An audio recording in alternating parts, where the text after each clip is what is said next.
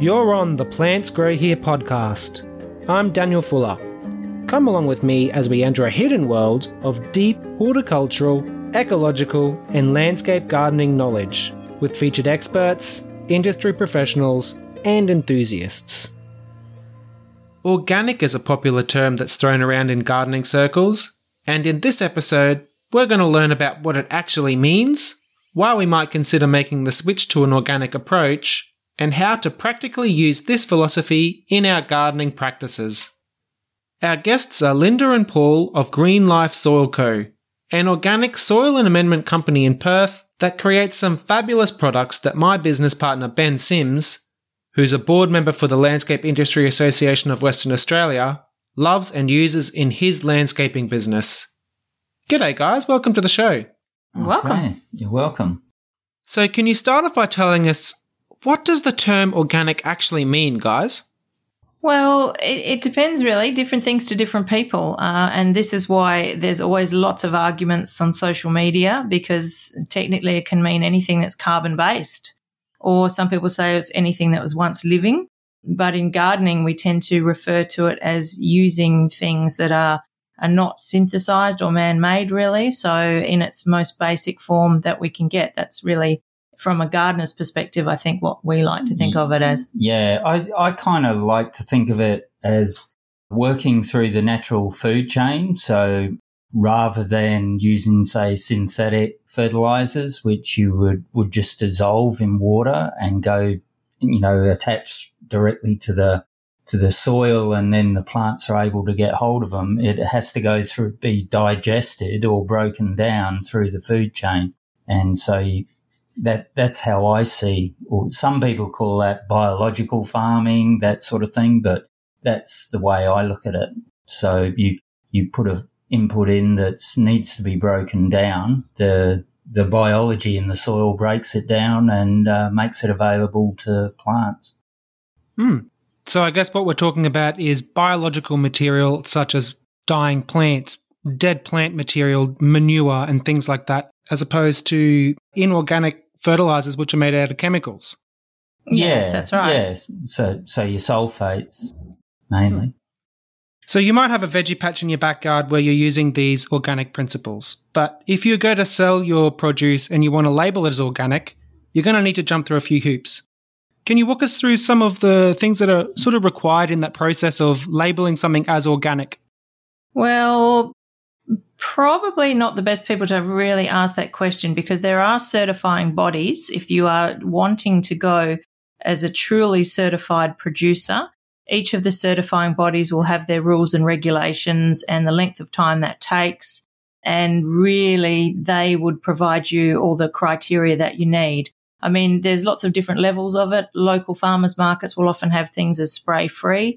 But as far as I'm aware, there's not a certification for that. It's really an honesty system that you trust that the grower is honest in what they're sort of saying. But that's why certified organic carries a premium cost, because there's a big paper trail for growers and they have to go through a whole audit process, and that's really does vary with the certifier. Yep. Yeah, well, I suppose in our situation, we use inputs, so we have to get all the inputs checked through, obviously, analysis, and then get them passed through the certifying body before we can actually use them.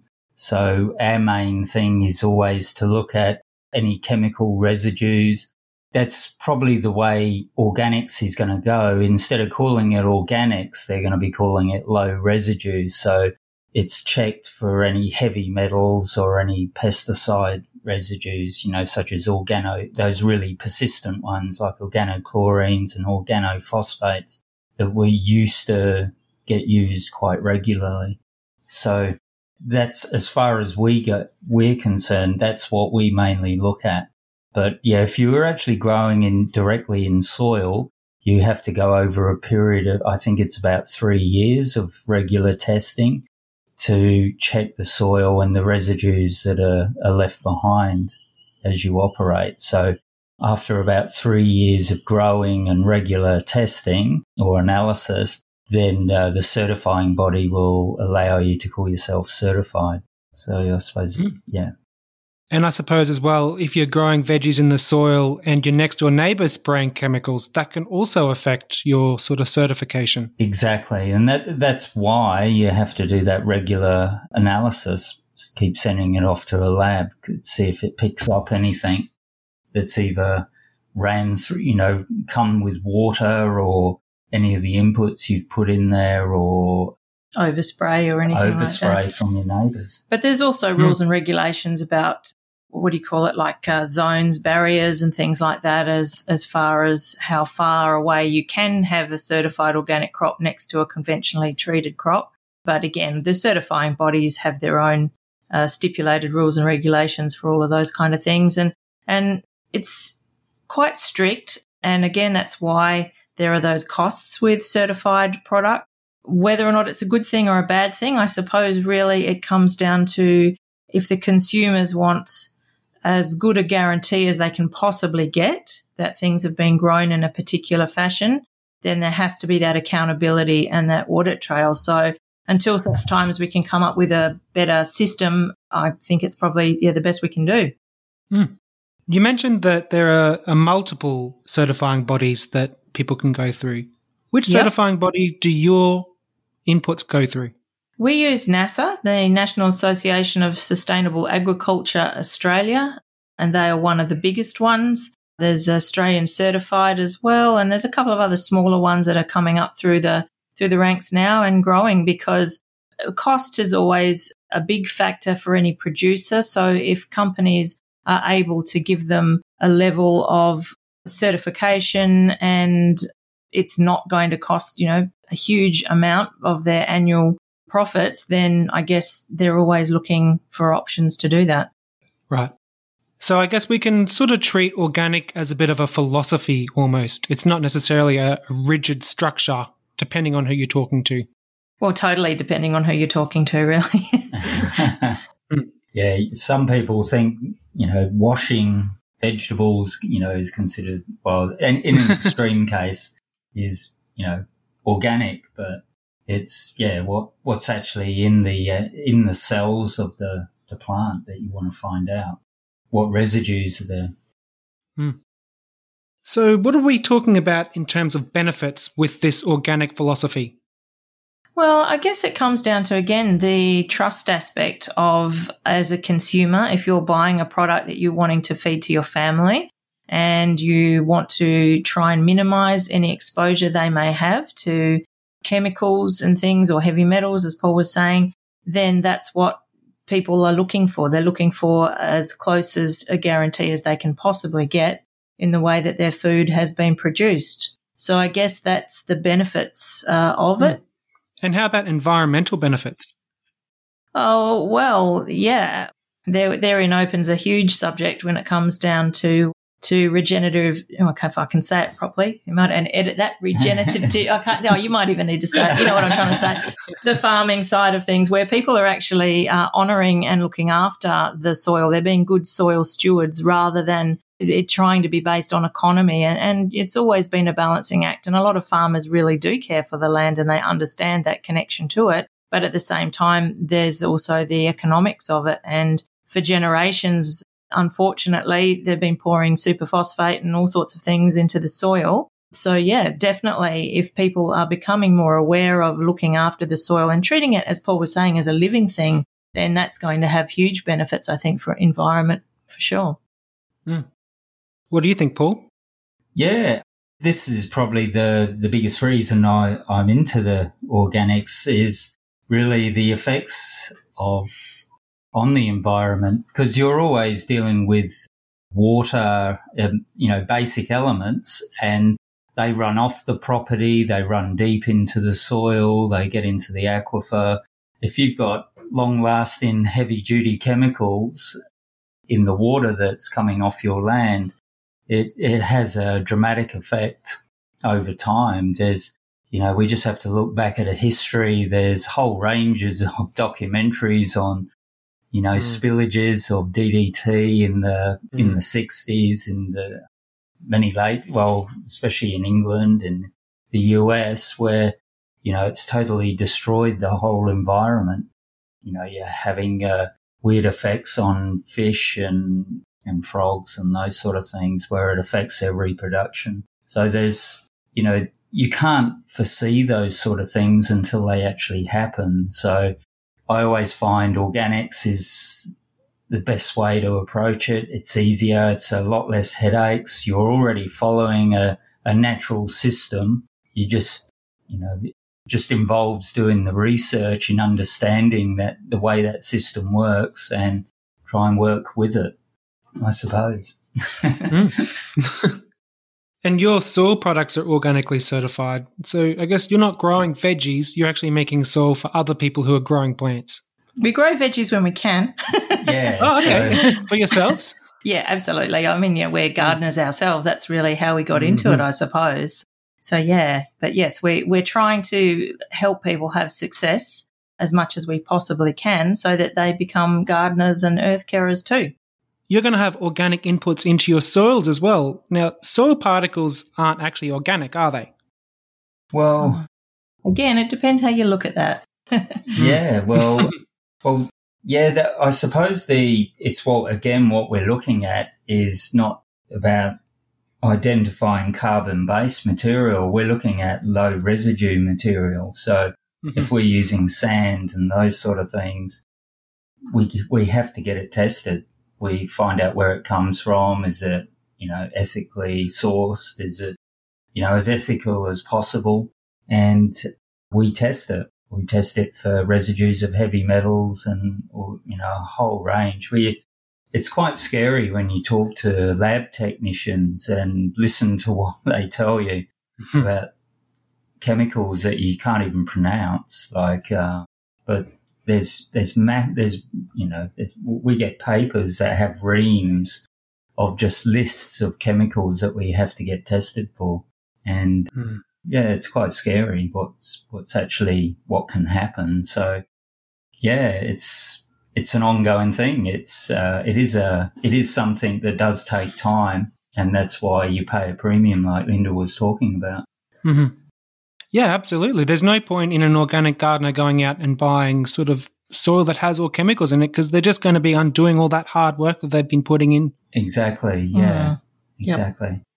And also part of organic growing is what I find is you actually start, it's quite different at the beginning when you actually start your process. It's rather, compared to conventional agriculture anyway, it's a different state of mind that you start with at the beginning. You find out what you've actually got there. I think you might want to ask those questions later on, but yeah. Mm-hmm. Yeah, I do. Yeah. And it's also a question of, it takes time to try and get an ecosystem, which soil is. Soil is an ecosystem. It's a bit hard to import it all and get it cranking from day one. You have to build things in get the conditions right. So, it's not an overnight sort of thing, but it definitely happens. And if you can build it to a degree, we aim to almost have the system as a closed loop system and almost self-sustaining if possible, with as little human intervention really as we can get. Yeah, you've always got to remember this is a natural system. And like Linda says, you want it to get better and better as time goes on. So that's our goal at the business here, is to try and create that for people where they can have success as soon as possible, and then they've got a system that can be continued on with possibly their own efforts and their own inputs over time. So theoretically, they have to do less and less, but get more and more. It's a big ideal, but it can happen. Theoretically, it is possible. So, but it just needs time and application. And I guess when we're talking about organic things as well, this is going to include how we deal with pests as well. Exactly. Yeah. The ideal is starting where you get the right minerals, you get healthy plants in there that are well mineralized, that there's minimal pest attack. Often pests are a symptom of the environment around them, like they're either not getting enough light or they're too heat stressed or wind stressed, those sort of things. So if you want to try and create the right environment, I always say gardening is 1/3 the soil, 1/3, the gardener's application, and 1/3 the environment around it. If you look at it like that, then you can sort of manage the different areas.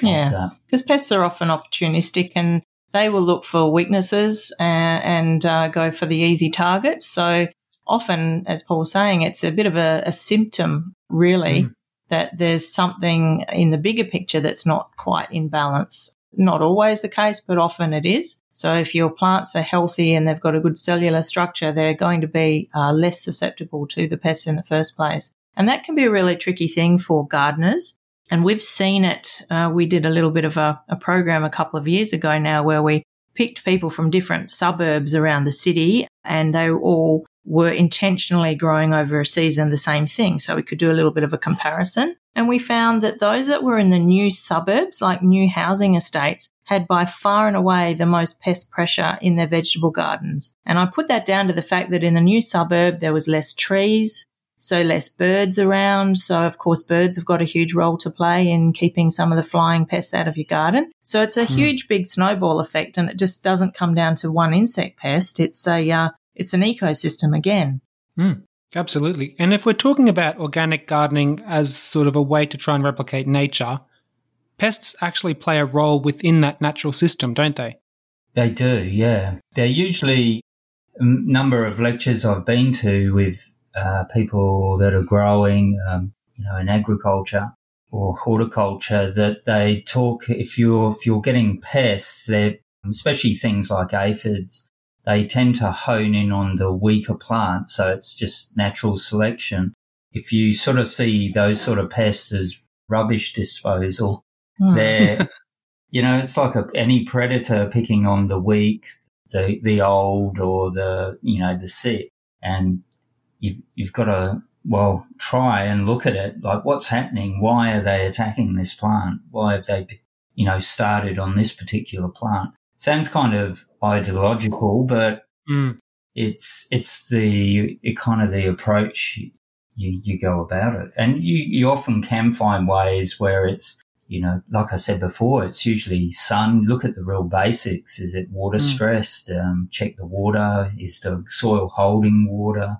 Because if the soil can't hold a basic amount of water, the plant's going to be unable to get the minerals that it needs, or the decaying process isn't going to be able to happen in the soil. So there's not enough biology in the soil, because plants are really relying on that biology activity where the food chain's happening, and, predators are eating herbivores and they're eating the plants in the soil.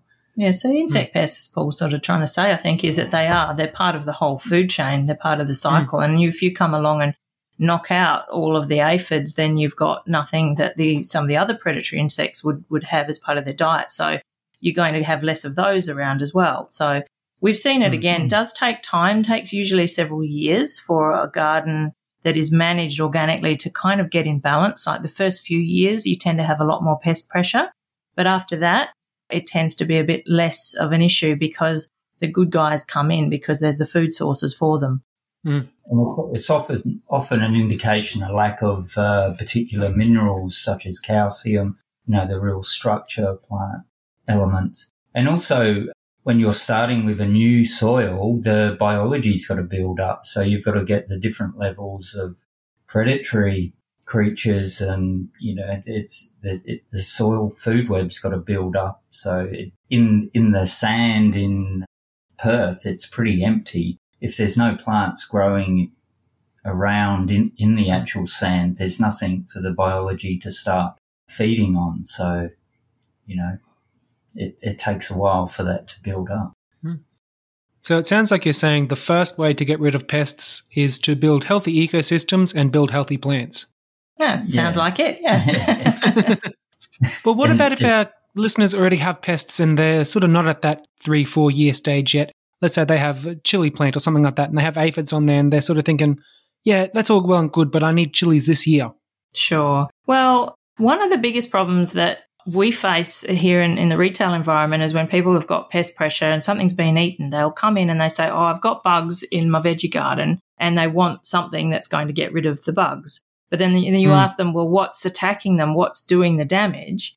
And often they can't tell you. And as an organic gardener, really, if you're going to be doing some kind of physical pest control intervention, you need to, number one, know what your enemy is or who your enemy is, because it's quite a different treatment for, say, for snails and aphids or caterpillars. So the first thing I'd encourage people to do is take the time and do the detective work. So, and that can involve going out at night and multiple nights, even with a torch, in wet conditions, dry conditions, and really getting down even on your hands and knees and looking at the ground level, looking underneath leaves and looking for the evidence, because you'll always find something, whether it's the frass or the poo of the caterpillar.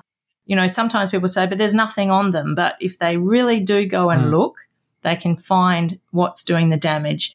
And once we know what's doing the damage to the plants, then you can come up with the most efficient way of treating them. Okay. So what are some of your favourite organic methods to deal with a caterpillar or, any other sucking or chewing insect? Well, with caterpillars, really the most efficient thing, besides hand picking, because you can obviously go out and collect heaps by hand if you have the time and the eyesight to do it.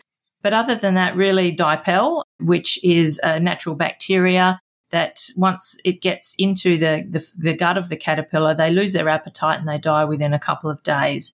And it's specific to caterpillars, so it doesn't really harm any other insect pests. But in saying that, you've got a large number of parasitic wasps around that will come along and lay eggs inside the caterpillar. So if the caterpillar's not there for its life cycle, then the wasps have been denied a food source. So this is where you do need to, as we stressed, just be a bit careful about the whole biodiversity of pests in your garden. For other things like maybe scale insects or for aphids, well, aphids really you can hose off. That's probably one of the most eco-friendly ways to try, because it's only the juvenile aphids that are particularly mobile. Once you've got the big fat adults in place, they can't really move around much. So if you go out with a hose and get a strong blast of water that knocks them off into the ground, usually they won't find their way back up into the plant and they'll be eaten by other insects or ants or something like that once they're on the ground.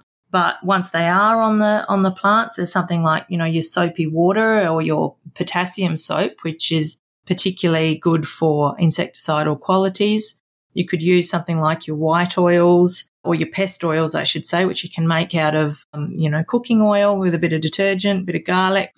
There's a few homemade things out there. And I'd probably suggest to people to start at the basic side of things, like start with the least harmful recipes or methods. And oftentimes there are things in your own kitchen that you can make your own treatments out of. And if they're not successful, then maybe you need to bring out the big guns, but try the small guns first. Totally. I've heard of something called diatomaceous earth. Have you guys ever heard of that? Yeah, we sell it. And that you've got to be a bit careful, because diatomaceous earth is not actually approved in Australia as an insecticide through the Ag Vet Medical. There's a whole, government list of letters. So we're allowed to sell it as a soil additive, and we're allowed to say that insects don't like it very much. Yeah. But you can't claim any particular efficacy rating or anything like that because of the fact it doesn't contain an approval. And I'm not really sure if that comes down to the fact that it's a natural product and no pesticide or chemical company has got the rights to it. So therefore they can't keep that as a proprietary information and not share it around, if that makes sense. No, that makes sense. If the studies aren't there, they can't really. Well, you shouldn't really probably be allowed to do it, even though through experience you might know otherwise.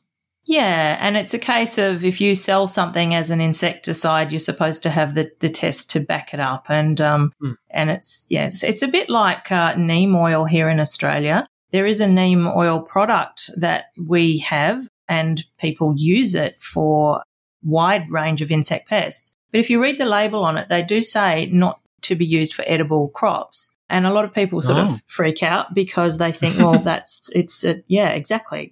But neem, again, is tested and allowed in other countries for use in food crops, including New Zealand. But to my knowledge, in Australia, there's not one company that has submitted the applications and had everything approved. So therefore, the company that is selling it is not allowed again to say it can be used on edible crops. But it is in other places in the world. And I'd encourage people to do a bit of reading. I mean, these days it's very easy to find information and look up the pros and the cons and make your own mind up, because I'd rather use something like neem than an old-fashioned thing like, which is a very heavy-duty pesticide, but yet that is approved with withholding periods, obviously. But yeah, it's sometimes you wonder that's the bureaucracy as much as anything with how things can and do get through. And we may need to blur out the name of that brand. Yeah, I'll definitely do that. We will get a nasty letter for that. Yes. Yeah, that's sure. The chemical name is iptochlorid or something, and that's like the generic chemical that it's made out of. And that's one of the ones now that's been banned because it's recognised as wiping out all the bees. Mm-hmm. And so a lot of the shops are taking it off their shelves for that very reason, because it's a systemic insecticide. So it harms everything. Mm-hmm. We had one of our guests, Dr. Peter Bridland from the Melbourne Uni, come on and talk about integrated pest management. And this is a philosophy that's really compatible with organic gardening. Absolutely, yeah. Yeah, it's the way a lot of the smart growers are going, I think. I think so as well. So can you guys tell us about any plants that are particularly difficult to grow with an organic sort of state of mind? Probably not. Sorry, what was that, Dan? This question here. Any plants that are particularly difficult to cultivate using organic methods? Well, you did mention grapes there. I suppose because you're dealing with different, they have different molds and things that attack them in certain weather. I would always if you're not a commercial grower, just try and find varieties that are less susceptible. It's like cucumbers, they're susceptible to powdery mildews and those sort of things, but there are varieties that are less susceptible, like green gem. I've grown that under sprinklers and all sorts of strange positions in the garden and got good crops. So it's, again, research, I suppose. It's not always fun answer, but it's, just talk to people, especially if there's other growers that you can get in contact with. You might be able to get varieties that you haven't heard of before. So it's really about picking varieties. Yeah, that's a genetic method of integrated pest management. Yeah, absolutely. Always look at the area that you're dealing with. Make sure you get plenty of sun. You're able to give them good quality water, and the soil actually holds water, because soil water seems to be about 99% of the problems with growing in WA.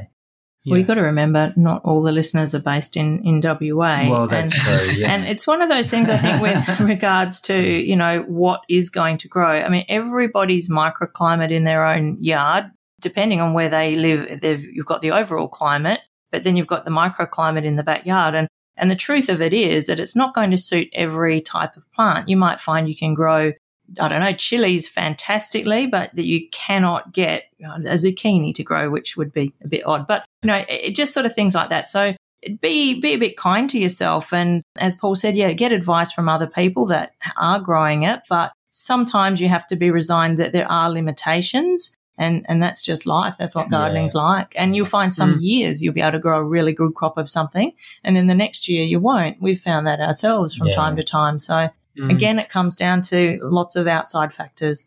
And sometimes a way to get around that is have veggie gardens in different positions in your garden. True. So you have a summer garden and a winter garden, which can be really effective. It just means that you're getting sun at certain times and shade at other times. But, it takes a bit of thought to do that, and a bit of processes where everyone likes to put the veggie garden down at the back of the garden and behind the shed. used to be a traditional Put the broccoli thing. in, organic broccoli and cauliflower and all those cruciferous things. Yeah. The difficult ones.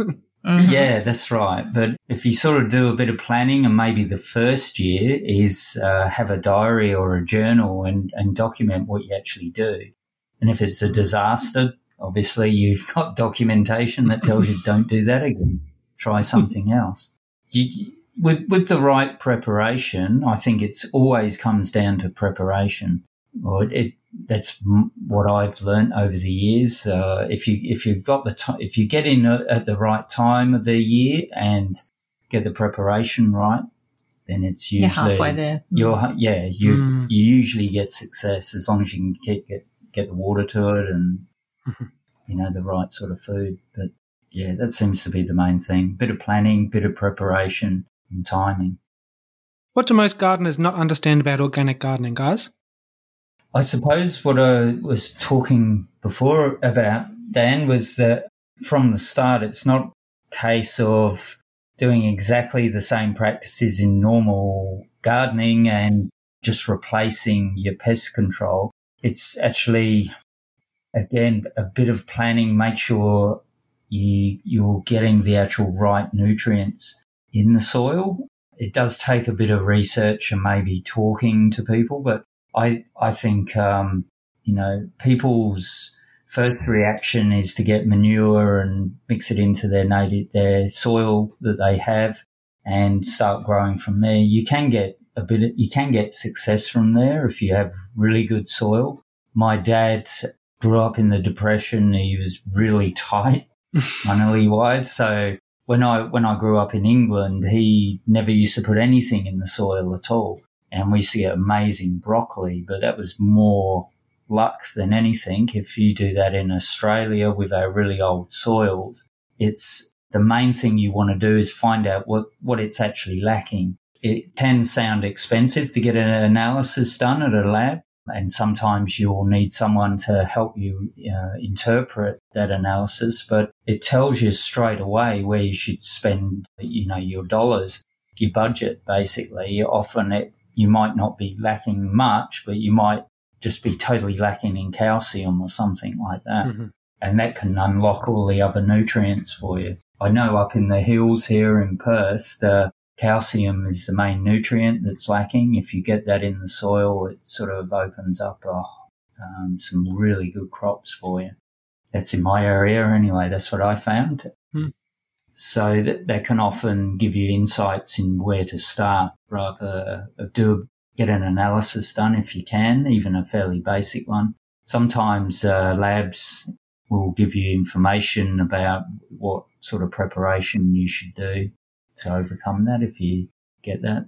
My comments would be, as far as what people don't understand about organics is, again, it comes down to their understanding of organic. And for us as a company that's put a lot of time and effort into getting testing and getting certification, it really bugs me that there's really no, policing, if you like, of people. Everybody can use the word organic. And I think there's not a lot of knowledge of the difference between something that is called organic and something that is certified organic.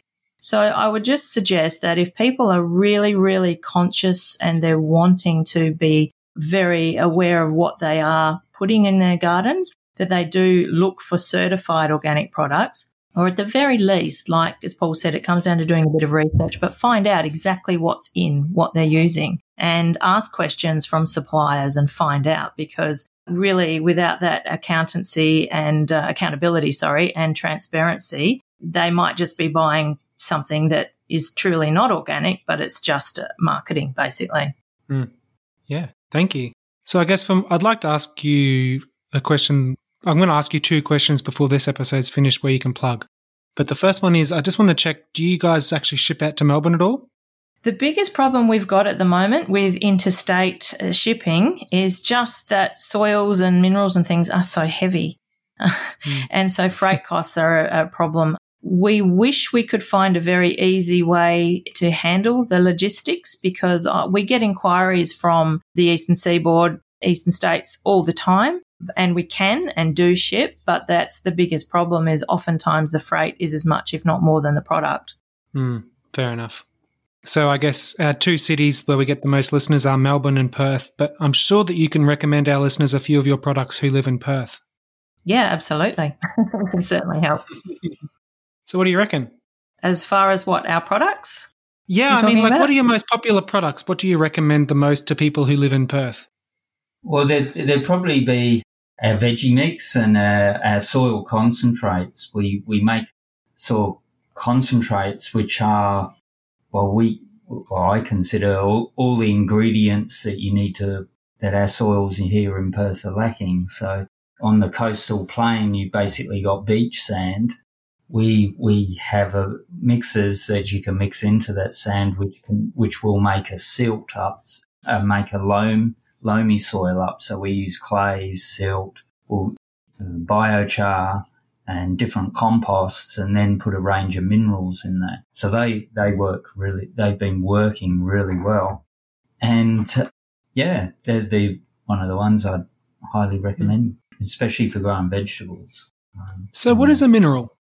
Well, minerals, the minerals we use, it's a fairly general term for something that's either naturally occurred, like things like gypsum that can naturally occur at the bottom of lakes, ancient lakes. It is dug up out of the ground at different areas. Some people have aversions to that, but I kind of see it, it's kind of a hard thing. You can't actually not do that. Well, basically, a mineral is a resource, and it's a mined product, isn't it? Usually, sometimes it can be milled or screened, but it's usually in a fairly natural and raw state that comes out of the ground, and it isn't highly processed. Yeah, we tend to use a lot of our fertilizers in that state, so they're basic minerals, and mix them into and kind of activate and inoculate the soils that we have. We inoculate them obviously with microbes. And, really try and kickstart the food chain so that it breaks down those minerals further, makes the elements available to the plants. Thank you. And Linda, did you have anything else that you wanted to say about products that you guys recommend for Perth?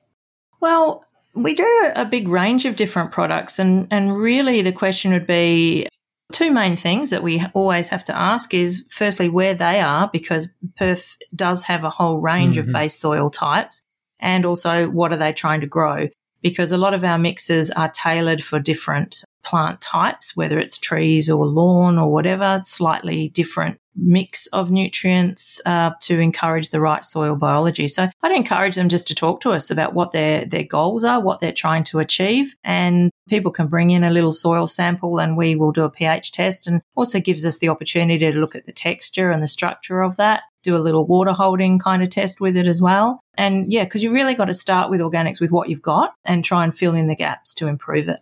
Right, thank you. And one of the links in our show notes will be to your contact page, so people actually can easily contact you by checking the links and just clicking it. Super easy. Thank you. No worries. Fantastic. So the last question is a place for you to plug something, recommend a charity, or advocate for a change in the world. So is there anything else that you guys would like our listeners to know about? That's a big question, really. Well, I guess it comes down to, we really think that, we got into this because of I suppose when we discovered permaculture and then sort of organics as part of that. But it's all about really encouraging people to get in touch with nature. That's really what it's all about. So whether it's in their own garden, or if you haven't got your own garden, then a community garden or a revegetation group near you. All of those things that really put you back in touch with the earth and the natural world and all the other creatures that we share it with. Sounds a bit, warm and fuzzy, but I guess, that's where we come from. Yeah. Does that answer your question or not really? That's exactly. Yeah, you're not the first people to come on the show and sort of advocate for a return to nature, and that's something that's really close to my heart as well. So I think that's a beautiful message, Linda. Thank you. What about you, Paul? You got anything that you want to tell the listeners about? No, I suppose it's the same thing. I don't know, really. It's you're talking about charities as such, or just good causes, or anything. It's really just, what else do you want the listeners to know about before we wrap the episode up?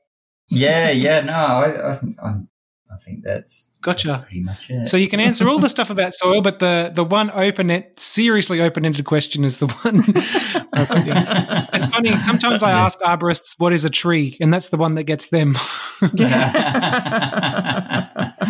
That's very abstract. Yeah, it is. Yeah. Yep. Well, there's a really good quote that I like to use, and it's just come to mind, but it's a quote, and I don't even know who came up with it, but it's basically that man owes his existence to 6 inches of topsoil and the fact that it rains. And that is so true, because without the soil, we're nothing. There's no food at all. So, yeah, treasure it, honour it, grow it, build it. Absolutely. I couldn't agree more. Don't hurt it. Yeah. Yeah, do no harm first. Well, that's all about organic gardening. So thanks for coming on the show, guys. You're welcome. Worries. Thank you. Thanks, Dan. No Hope it whackers. goes well.